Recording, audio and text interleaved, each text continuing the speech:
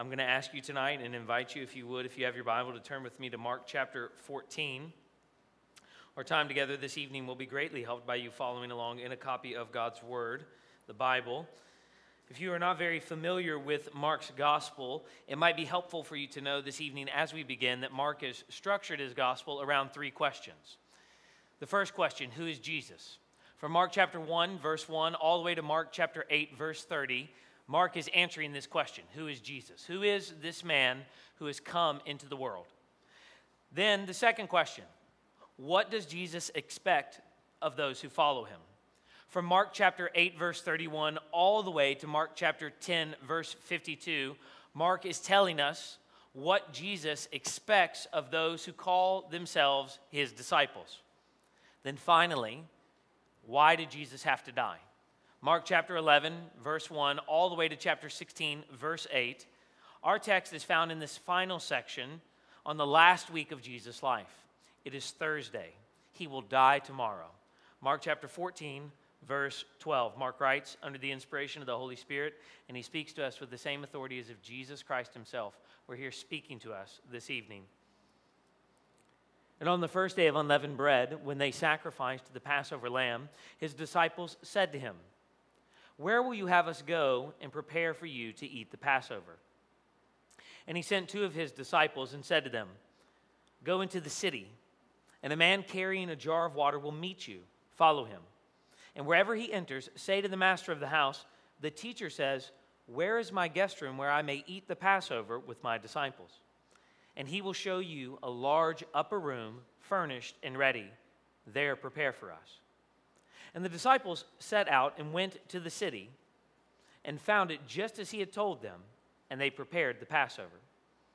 And when it was evening, he came with the 12, and as they were reclining at table and eating, Jesus said, "Truly I say to you, one of you will betray me, one who is eating with me." And they began to be sorrowful and to say to him one after another, "Is it I?" He said to them, "It is one of the 12, one who is dipping bread into the dish with me.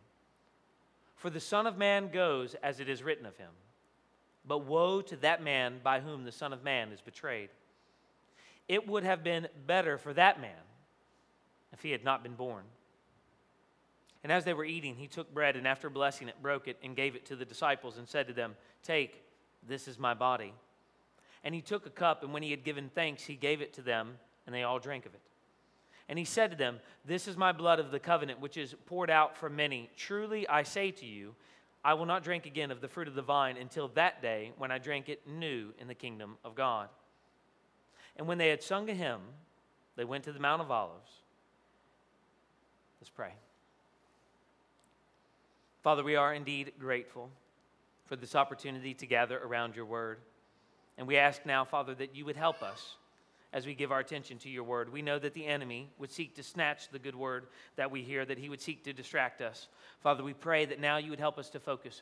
Your word is truth. It is a light unto our feet. It is a lamp unto our path. And we pray, Father, that as we gather around it now, that you would write these eternal truths on our hearts, that you would give us ears to hear and eyes to see the truth of Scripture as it has been decisively revealed in the person of Jesus Christ. And Father, I pray for any who are here tonight who think themselves believers and are not, or who are not believers but have come here this evening, that you would be merciful in this time to remove the heart of stone and insert the heart of flesh and cause them to be born again. And we ask all of this in the name of our God who has revealed himself to us as Father, Son, and Spirit. Amen. Gabe and Andy have been friends for over 20 years. Two friends originally who were brought together by a passion for music and by a love for games, who for more than 6 years have walked 30 minutes once a week to simply give each other a high five. A tradition that they started merely as a fun way to see each other regularly. After moving within 2 miles of each other, Andy suggested that they walk toward one another once a week and high five in the middle of what just so happened to be a local park. So at 8:05 a.m. on April 30th, 2014, they texted and said, "All right, let's leave our houses." They met in the middle point, they gave each other a high five, and then they really weren't sure what to do, so they sat there and they talked for about 3 hours. The only rule in the beginning was that they had to do it once a week. But over the years, the walk and the high five progressed a little bit. Now one person sends the other person a high five emoji. The other person responds with the hand emoji. Then they both respond with the walking emoji. That's the only communication. Over time, friends became interested in the high five walk, and they would ask them, "Can I go with you to high five one another?" On one occasion, they each had about 15 to 20 guys lined up behind them, each high-fiving in this middle area of the park. They say that it's not even rare for their wives and their kids to accompany them on the high five tradition. But over time, even the high five has changed. And at first, it was a pretty standard high five, but as you can imagine at this point, they, quote, started adding other moves to it. Eventually, it became a clap, a snap, and then a high five. And if they're too busy at work that day or that week with the demands of life, they simply give each other what they call the silent high five. But it also has a few rules. They first have to pass each other without even looking at each other, as if they're complete strangers. They're not even allowed to smile. They walk 20 paces past each other, and then they turn around, walk back, high five, and go home without a single word. They don't even acknowledge each other's existence until they stick up their hand and high five. The high five has been so intimately woven into the fabric of their lives that Gabe said, quote, "For the last 6.5 years, it has been one of the most consistent things in my life. Until last year, when Gabe was diagnosed with a rare, more long-term version of encephalitis and lost significant portions of his memory. For the last 3.5 years, fellowship with the 12 has been one of the most consistent things in Jesus' life. Until this night, this Thursday night, the Lord's Supper, when Jesus was betrayed by his enemy and abandoned by his friends, on what has become known to us as Maundy Thursday in many Christian traditions because of the Latin for new commandment. And in preparation for that meal, notice first Jesus' prediction. Look with me again in verse 12. And on the first day of unleavened bread, when they sacrificed the Passover lamb, his disciples said to him, I'm going to keep rereading the passage, so just keep it open the whole time. They sacrificed the Passover lamb, and his disciples said to him, where will you have us go and prepare for you to eat the Passover? And he sent 2 of his disciples and said to them, go into the city, and a man carrying a jar of water will meet you. Follow him. And wherever he enters, say to the master of the house, the teacher says, where is my guest room where I may eat the Passover with my disciples? And he will show you a large upper room furnished and ready. There prepare for us. And the disciples set out and went into the city and found it just as Jesus had told them. And they prepared the Passover.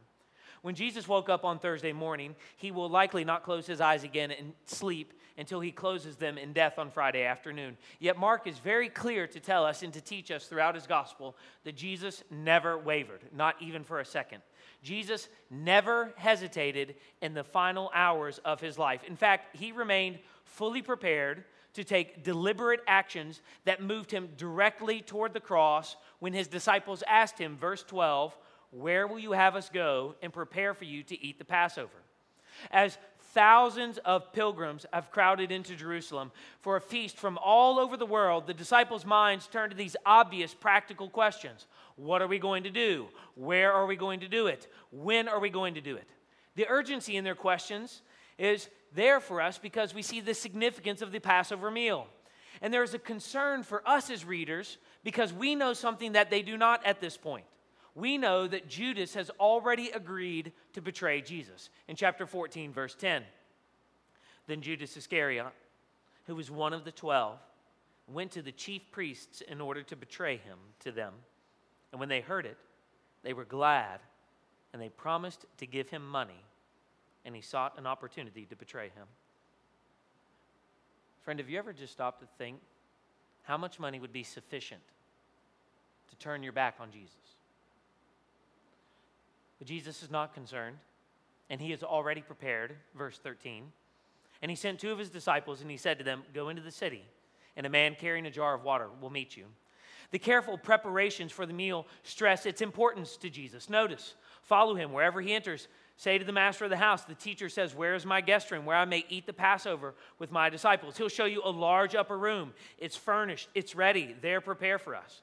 Jesus desired to have this meal with his disciples. It is a fact that Mark actually emphasizes by mentioning the word Passover 4 times in our text as he highlights that the final meal that Jesus would have with his disciples is the Passover meal on the very same day the Jews, verse 12, sacrificed the Passover lamb. The careful preparations not only stress Jesus' desire, but his instructions demonstrate his omniscience when he tells his disciples that they are to go into the city. And when they go into the city, that they're going to see a man, they're going to encounter this man carrying a water jar, and then they are to follow that man to the house where they will eat the Passover meal.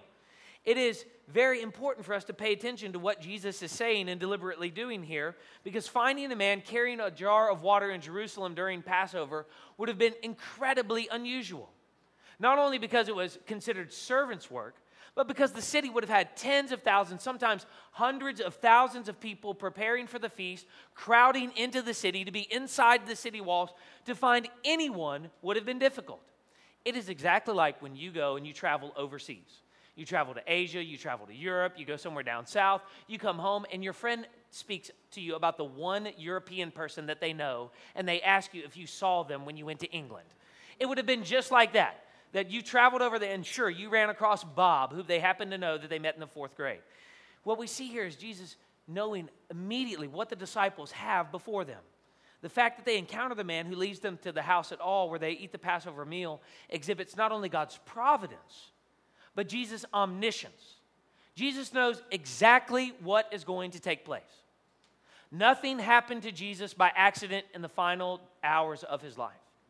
Jesus is not some innocent victim who was carried away against his will. Jesus is moving consciously, deliberately toward the cross, knowing full well what is before him: betrayal, denial, death, crucifixion, substitution for the people. And he takes these steps to the cross, and the fact that there is a room ready for them shows the importance of this moment for Jesus.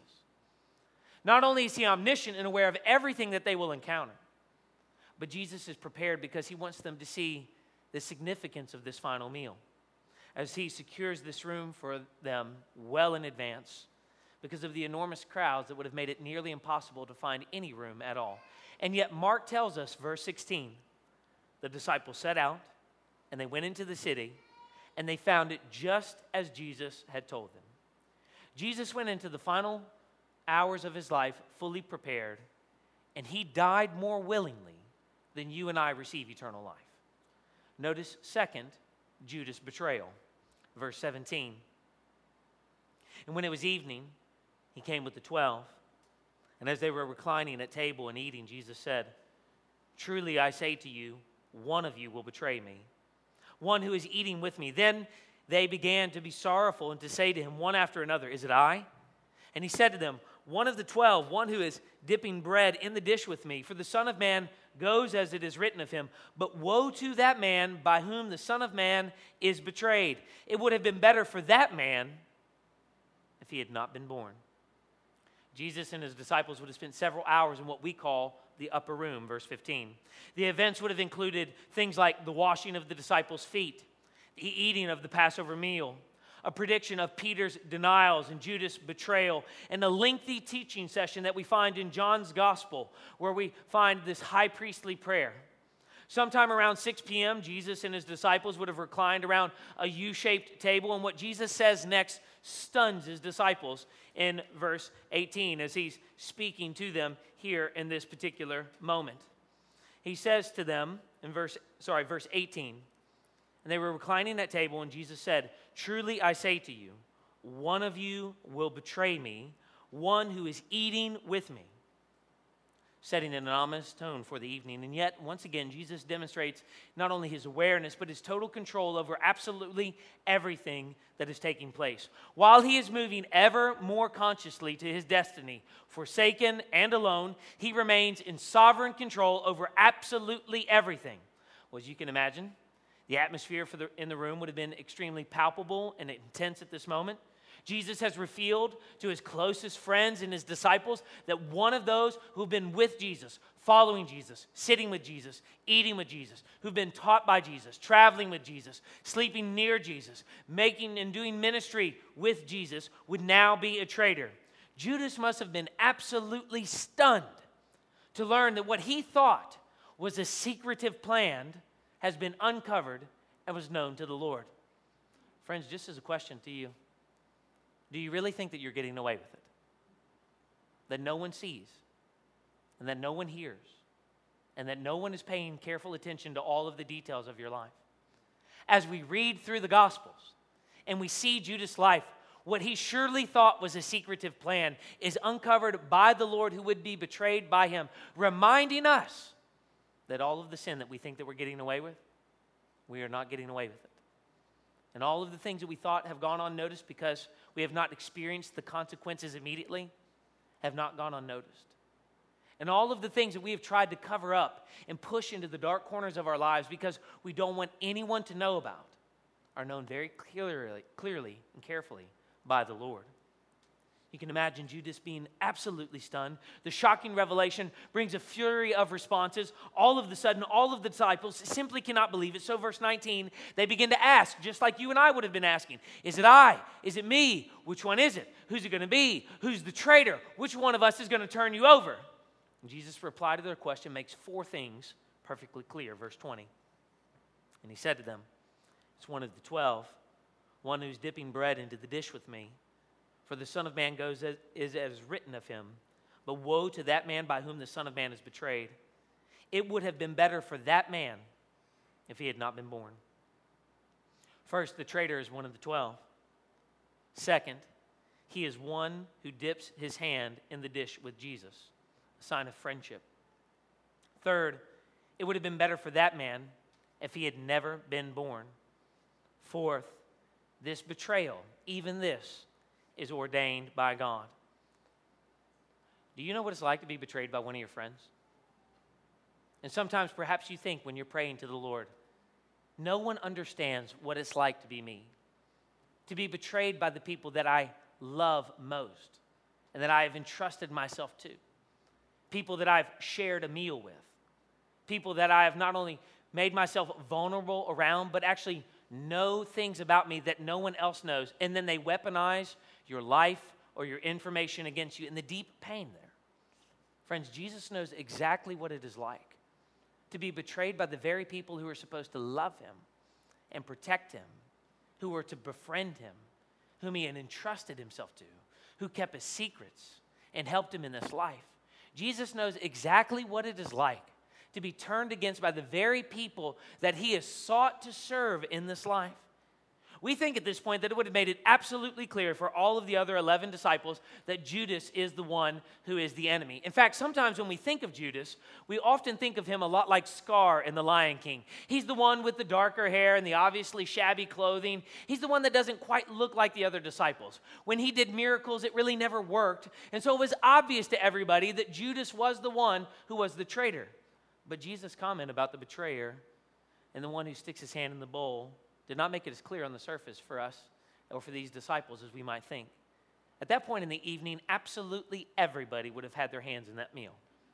At that point in the evening, absolutely everybody would have been wondering, am I the one who would betray Jesus?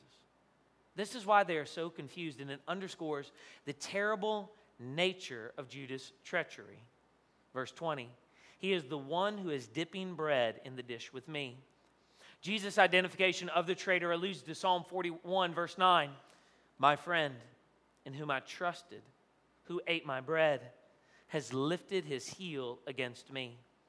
In that lament psalm, David is lamenting that this close friend, this person that he has shared life with and entrusted himself to, this one who he would have thought as somebody, as a companion, has turned against him. And those sorrows in David's life point us forward to the sorrows that we now see in the Son of God's life. It's not only that he experienced physical pain, he did, and it hurt, and it did, but he experienced all of the betrayal that you and I deserve for the sinfulness of our lives, yet he had never done anything wrong to any of the people around him.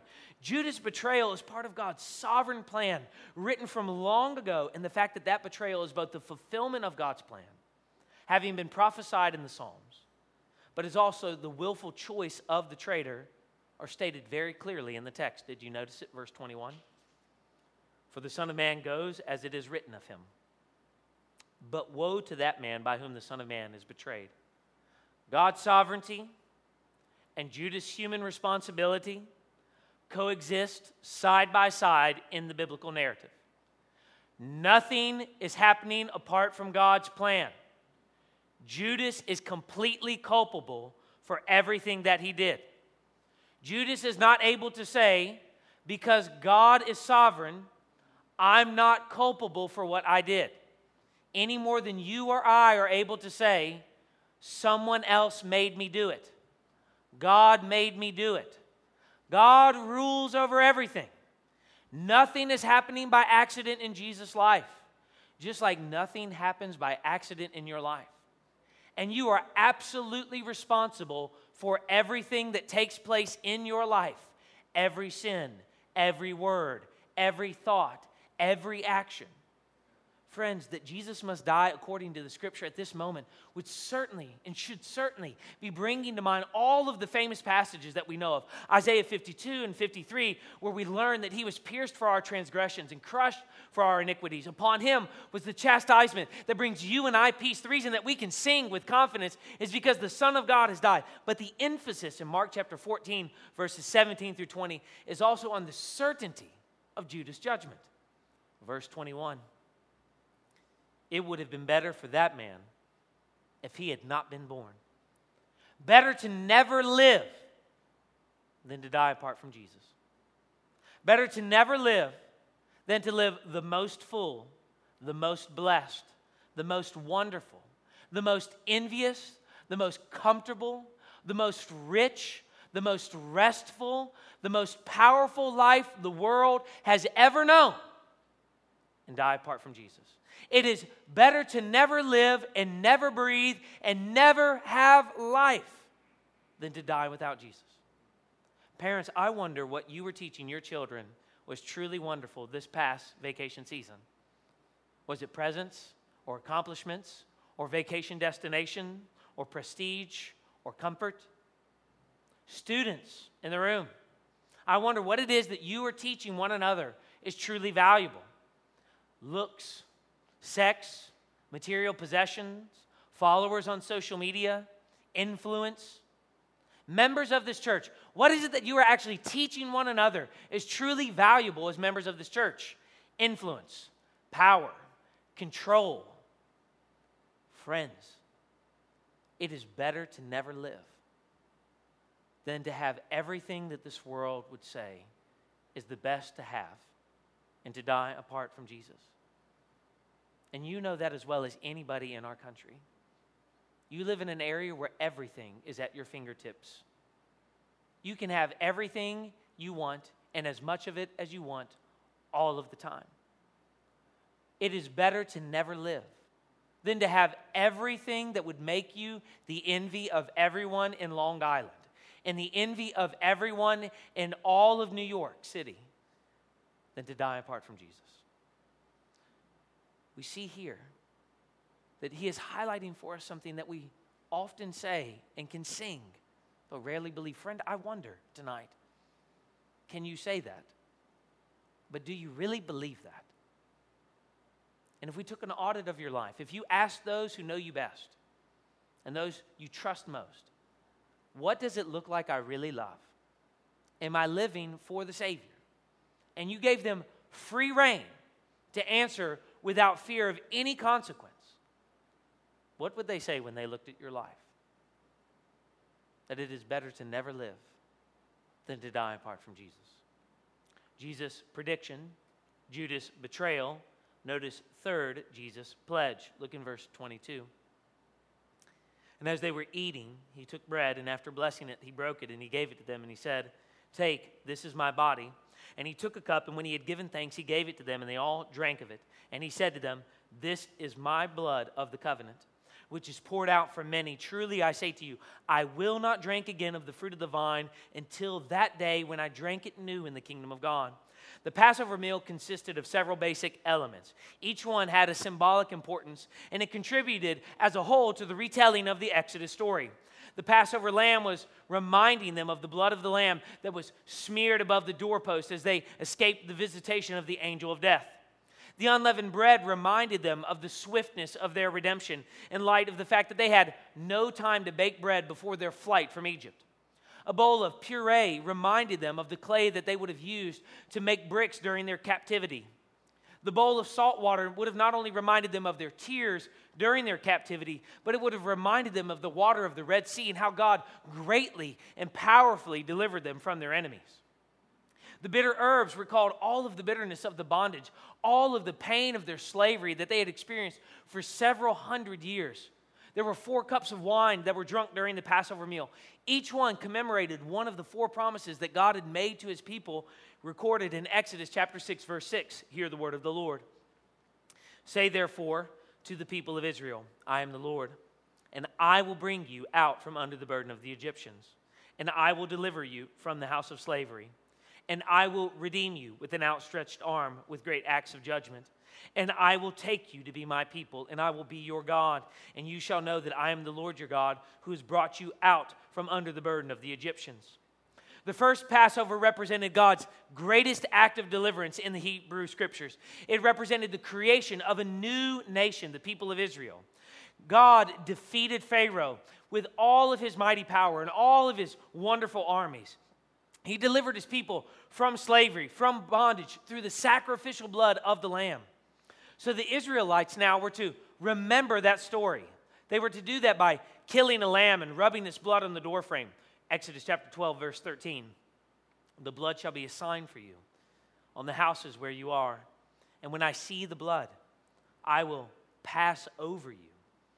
No plague will befall you to destroy you when I strike the land of Egypt. The point is so significant in the book of Exodus that it's actually made twice in the exact same passage.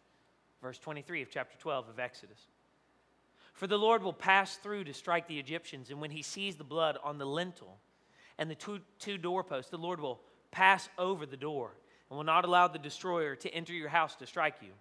The importance of the Exodus event simply cannot be overstated in the Old Testament Scriptures or the New Testament Scriptures. It is the retelling constantly of what God has done for his people, what he has done for us and for our salvation. It signaled the release of the Israelites from slavery, the dawning of a new covenant with their God. And at the same time, it is pointing forward, foreshadowing Jesus' coming death as a Passover lamb. Later, when Israel is oppressed and they're defeated by their enemies and they're in bondage, what are they doing? They are constantly predicting the day when God would return to Zion and he would accomplish a new and a greater exodus and once again redeem his people and restore them to covenant favor. And it is only when we think of the Exodus story and all of its massive implications that we see all of these parallels between the Passover and the Last Supper. In the Passover, God remembered his covenant with Abraham, but at the Lord's Last Supper, a new covenant is established between God and his people. At the Passover, Israel remembered their bondage and slavery in Egypt and how God had delivered them. But now at the Lord's Supper, believers are reminded of their former slavery to sin and to Satan, but through Christ's death, how they received forgiveness and freedom from bondage to sin. In the Passover, the blood of the Passover lamb was smeared on the doorpost so that each family would see a sign of their obedience to God. A lamb had to die to secure their freedom inside the house. And now here inside the Lord's Last Supper, the blood of Christ, our Passover lamb, has been shed for us. Jesus' words, they actually recall that story and then they transform all of the symbolism for us, announcing the arrival of a new Exodus. Here's what he says in verse 22. And as they were eating, he took bread and after blessing it, he broke it and he gave it to them and he said, "Take, this is my body." And he took a cup and when he had given thanks, he gave it to them and they all drank of it. And he said to them, "This is my blood of the covenant, which is poured out for many. Truly I say to you, I will not drink again of the fruit of the vine until that day when I drink it new in the kingdom of God." This is why the Passover meal has a prescribed order, or what we might say a liturgy to it. First came a blessing for the festival and the first cup of wine, followed by the drinking of the first cup of wine. Next, all of the food would have been brought out, and the youngest son would then ask why this night is different than all of the other nights. And the Father would begin to question everyone by retelling the Exodus story. And he's pointing to all of the items on the table as he's telling them the story, reminding them of what God has done in the past so that they would remember it in the present, so that they might continue to move forward faithfully into the future. And then they would sing some of the Hallel Psalms, Psalm 113 to 114.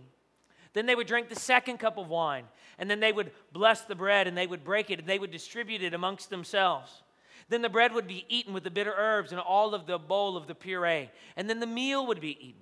And then the Passover meal would have included the roasted lamb that would have been sacrificed in the temple. And at the conclusion of all of that, the Father would bless the third cup of wine, and then they would sing again, Psalm 115 to Psalm 118.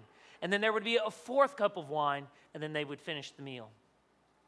Jesus' statement, verse 25, truly I say to you, I will not drink again of the fruit of the vine until that day when I drink it new in the kingdom of God, directs his disciples' attention both backwards to the Exodus story and forward to the second coming when he would come back for this fantastic banquet feast. The unleavened bread would represent his body. This is my body, which is given for you. Do this in remembrance of me. The wine represents the blood of the new covenant. This is the cup of the new covenant in my blood, which is poured out for you. Jesus' words have been the source of all kind of debate, and all of the controversy centers around the interpretation of this statement. This is my body, this is my blood. Just very quickly. Roman Catholics understand this as transubstantiation. Those who hold this view understand that when the priest speaks of the appointed words over the bread and the wine, they're transformed into Jesus' body and blood. They maintain this position, although the bread and the wine physically remain bread and wine, and they're wrong. The second understanding is what Lutherans call consubstantiation. It teaches that the bread and the wine remain bread and wine, but the spiritual presence of Christ and body and blood are present in, around, and through all of the elements, and they're wrong. And the Protestant interpretation understands Jesus' words in more of a symbolic fashion, emphasizing the thought of remembrance instead of focusing on the verb is. This position understands what is taking place as essentially memorial, in which believers remember the cross work of Christ, and they look forward to his returns. And through all of this, Jesus is teaching. Mark 14, thank you, brother. His words echo Exodus chapter 24, verse 8. And Jesus took the blood, and he threw it on the people, and he said, behold, the blood of the covenant that the Lord has made with you in accordance with all of these words. Reminding them of the promise of the prophets, Jeremiah 31. If you have your Bible, turn there with me now. Jeremiah 31, verse 31, very familiar verses to us.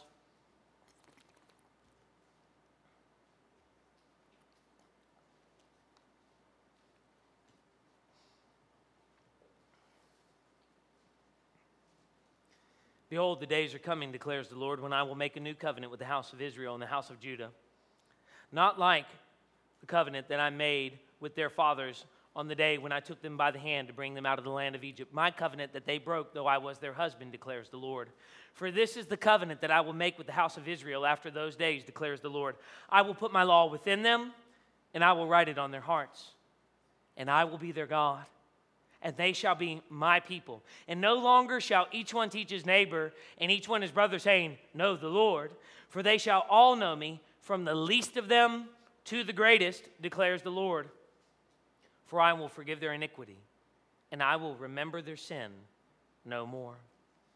While the Sinai covenant was established with the blood of sacrificial animals, the new covenant is established through the blood of Jesus Christ, God's beloved Son. Jesus viewed his death as a sacrifice of atonement, establishing a new covenant with people, leading them in a new exodus out of bondage from sin and death. And friends, this is why we celebrate it. And this is why we remember and proclaim, and we re-narrate the story of our lives as we gather not only as the people of God, but as we gather around those elements, reminding ourselves of what God has done for us and for our salvations. And it is precisely why Mark does something that so many biblical authors do. He tells us what we are prone to stop doing. Remember. If you read your English Bible and you read the English Standard Version, one of the things that you'll notice, you can just get on any Bible software and see that the word remember is mentioned 169 times in the Bible. it's mentioned over and over and over again to remind us not only of things that we will forget, but to remind us of what God has done for us. We are to remember so that we do not forget the great work of redemption, the great work that He has done for us and for our salvation, as we gather and remind ourselves of the broken body of Christ and the shed blood of Christ and the torn flesh of Christ for you and for me, so that we might have everlasting joy. Friends, when we remember to proclaim, we should be asking ourselves, what is it that we need to remember? The basic storyline of the Bible. That you and I are sinners by birth and by choice, and that sin has separated us so far from God. And that the only way to be made right with God is to approach God through fellowship with His Son by faith. And when we approach God through faith in Jesus Christ, we are justified before Him. We are made right, and His wrath is appeased. And now you and I can have hope of heaven if we would just trust in Jesus. It is a message that we are to remember and proclaim so that we never forget the great story of redemption. One of the great errors of the Christian life is that we hear this story and we are transformed by this story, but we too quickly move away from this story. And the Bible is constantly saying, remember, remember, remember, remember. Do not forget. Remember what God has done. Friends, have you forgotten to remember? On those days at work, when life is hard, and it seems that everyone's against you and God has forgotten you, in those moments, remember that no matter what you experience in this life, what God has done for you and for your salvation is greater than any of the pain that you experience at the hands of a difficult employer. Husbands and wives, perhaps one of you is married to an unbeliever in this room, or you have children in this room who have rebelled against you, or family members in this room who have turned away from the Lord or refused to listen to you because you're a believer. In those moments, when the people that you love most and the kids that you poured all of your life into and the family members that you shared life with growing up turn their back on you, you are to remember what God has done. And in those moments when you feel forgotten and forsaken, you are to remember that you are not alone and that God loves you, and that out of all of the pain, He has called you out of it to everlasting joy and everlasting life. When your neighbors reject you and they think that you are absurd for your belief in Jesus Christ and that you believe that marriage is between one man and one woman and not two men or two women, and they think that you are crazy for it, in those moments you are to remember and proclaim and to remind yourselves that the great work of redemption has singled you out and has set you on a collision course for glory with Jesus Christ. Friends, remember and proclaim and encourage one another with these words. What do you do when a fellow member comes to you and says, I don't know how to put my life back together? You remember the gospel story and you proclaim the gospel story and you remind them that there is no sin that they can commit that will send them out of the reach of God's great love in Christ, and that if they would repent, God would forgive them and He will show them mercy. Here we are to remember and proclaim over and over again. And at the very end of His life, Jesus is telling His disciples, remember. Because they're about to walk away. And they're going to abandon Jesus. Judas betrayed Him. They're going to abandon Him. All of His followers will scatter. And you can imagine the shame that they would experience. And in those moments, remembering, this is my blood poured out for you. Jesus knew that they were going to sin. This is my body that was broken for you. Jesus knew that they would walk away. And yet He went to the cross and He died more willingly than you or I receive eternal life. Friends, Jesus knew all of the sin that you would commit before your belief in Christ. And He knows all of the sin that you will commit even as a believer as you seek to put off the old life and put on the new life, as you look forward to the day of God that is coming. And yet He died for you anyways, because He loved you. Because of the great love with which He had for you. He went to the cross and He endured all of the shame and the mockery and the sorrow and the abandonment and the pain to die as a substitute in your place for the sin that you committed before your belief in Christ, the sin you committed during your faith in Christ, as you look forward to the new creation that is coming when Christ returns. Jesus died for you to forgive you of all of that sin. It is the great gospel that we are to remember and proclaim to one another. The first week of Gabe's time in the hospital with encephalitis, there was a special high-five moment. He was allowed one visitor a day, and Andy stayed overnight so Gabe's wife could go home and be with their daughter. And on that night, Andy asked him, "Do you know who I am?" And Gabe replied, "Yeah, you're Andy." "Did I forget that earlier? I'm really sorry." Then Andy asked, "Do you know anything about the high five?" To which Gabe replied, "No, I don't know what you're talking about." The next morning, Gabe got up to go to the restroom, and Andy said, "Gabe, I know this is not going to make a lot of sense, but when you're on your way back from the restroom, I'm going to walk toward you, and I'm going to hold my hand up, and you're going to give me a high five." And as Andy started to walk toward Gabe, right before the high five, Gabe did the clap, the snap, and the high five, and they both just broke down and started crying. Later in an interview discussing that night in the hospital, Gabe said, "That's one of the things that I love about the routine of it. Not just the mechanics of it, but the friendship part of it is so burned into my muscle memory that that's just naturally what came out. And now, after having spent all of these weeks in the hospital, I've been just trying to find my life again. And this guy and this tradition that we started years ago are such a huge part of it." When asked what it was like to carry on a tradition with a friend who couldn't remember it, Andy said, "There have been seasons for me when I needed more emotional support than Gabe, and he was there to walk with me during all of it. During this time, I've been carrying more of the memory, but that's the normal ebb and flow of any true friendship and relationship. This feels like a time where I can repay Gabe for all that he's done for me in the past." When asked what it was like to learn anew about something that was already so special to him, Gabe replied, "In the midst of something that I've never felt before, where my brain is swirling and all of life is out of control, there's this routine that brought a little less chaos into a time that was already pretty chaotic for me. And now, even after 6 years of doing this simple thing, every time I see my wonderful buddy walking down the side of the road toward me, that's special. We're dedicated to one another, and we're showing one another, not simply in a way where we're just saying, 'Hey, I love you.' We're actually doing something for one another and with one another, and that has not gotten old, and it never will. Because beautiful things like the high five will never get old. They're gifts to the world.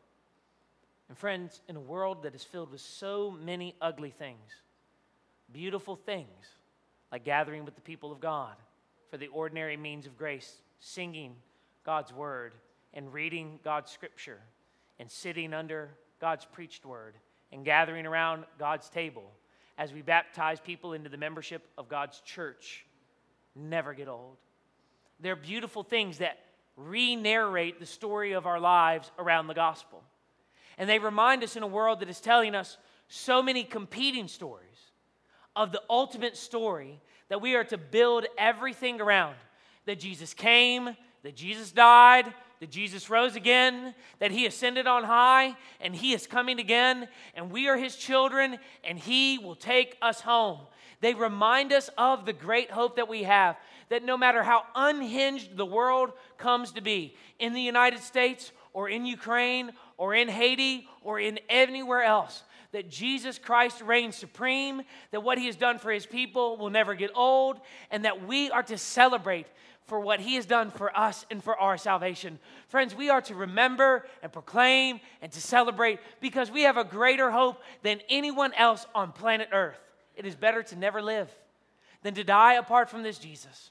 But with this Jesus, friends, we have confidence, and we can approach the dark clouds with great hope, knowing that the Son of God has lit a way for us in the darkness, and he is the trailblazer going right ahead of us, leading us safely home to glory.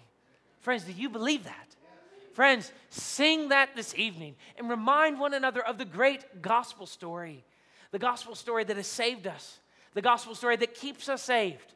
And the gospel story that we keep telling one another so that we remember and proclaim that Jesus Christ is coming again for his people. Let's pray. Father, we thank you. We are so grateful for the gospel story. And we are thankful for these reminders in our Lord's life that he knows exactly what it is like to be us, to be abandoned and to be betrayed. And that on either side of this beautiful meal, he is abandoned and betrayed by Judas. He is abandoned and betrayed by Peter and the other disciples. There are ugly things surrounding this beautiful meal that proclaim to us the gospel once for all delivered to the saints. Jesus knows exactly what it is like to be us, to experience all of the pain of this life. And yet, he experienced it willingly for us and for our salvation. Help us to rejoice with greater confidence and to sing with greater boldness and to pray with greater earnestness and to listen with a deeper sense of resolve because of the responsibility that we now have as your people to serve and minister to one another and those who are dying and lost around us, that they might know that Jesus Christ is Lord. Amen.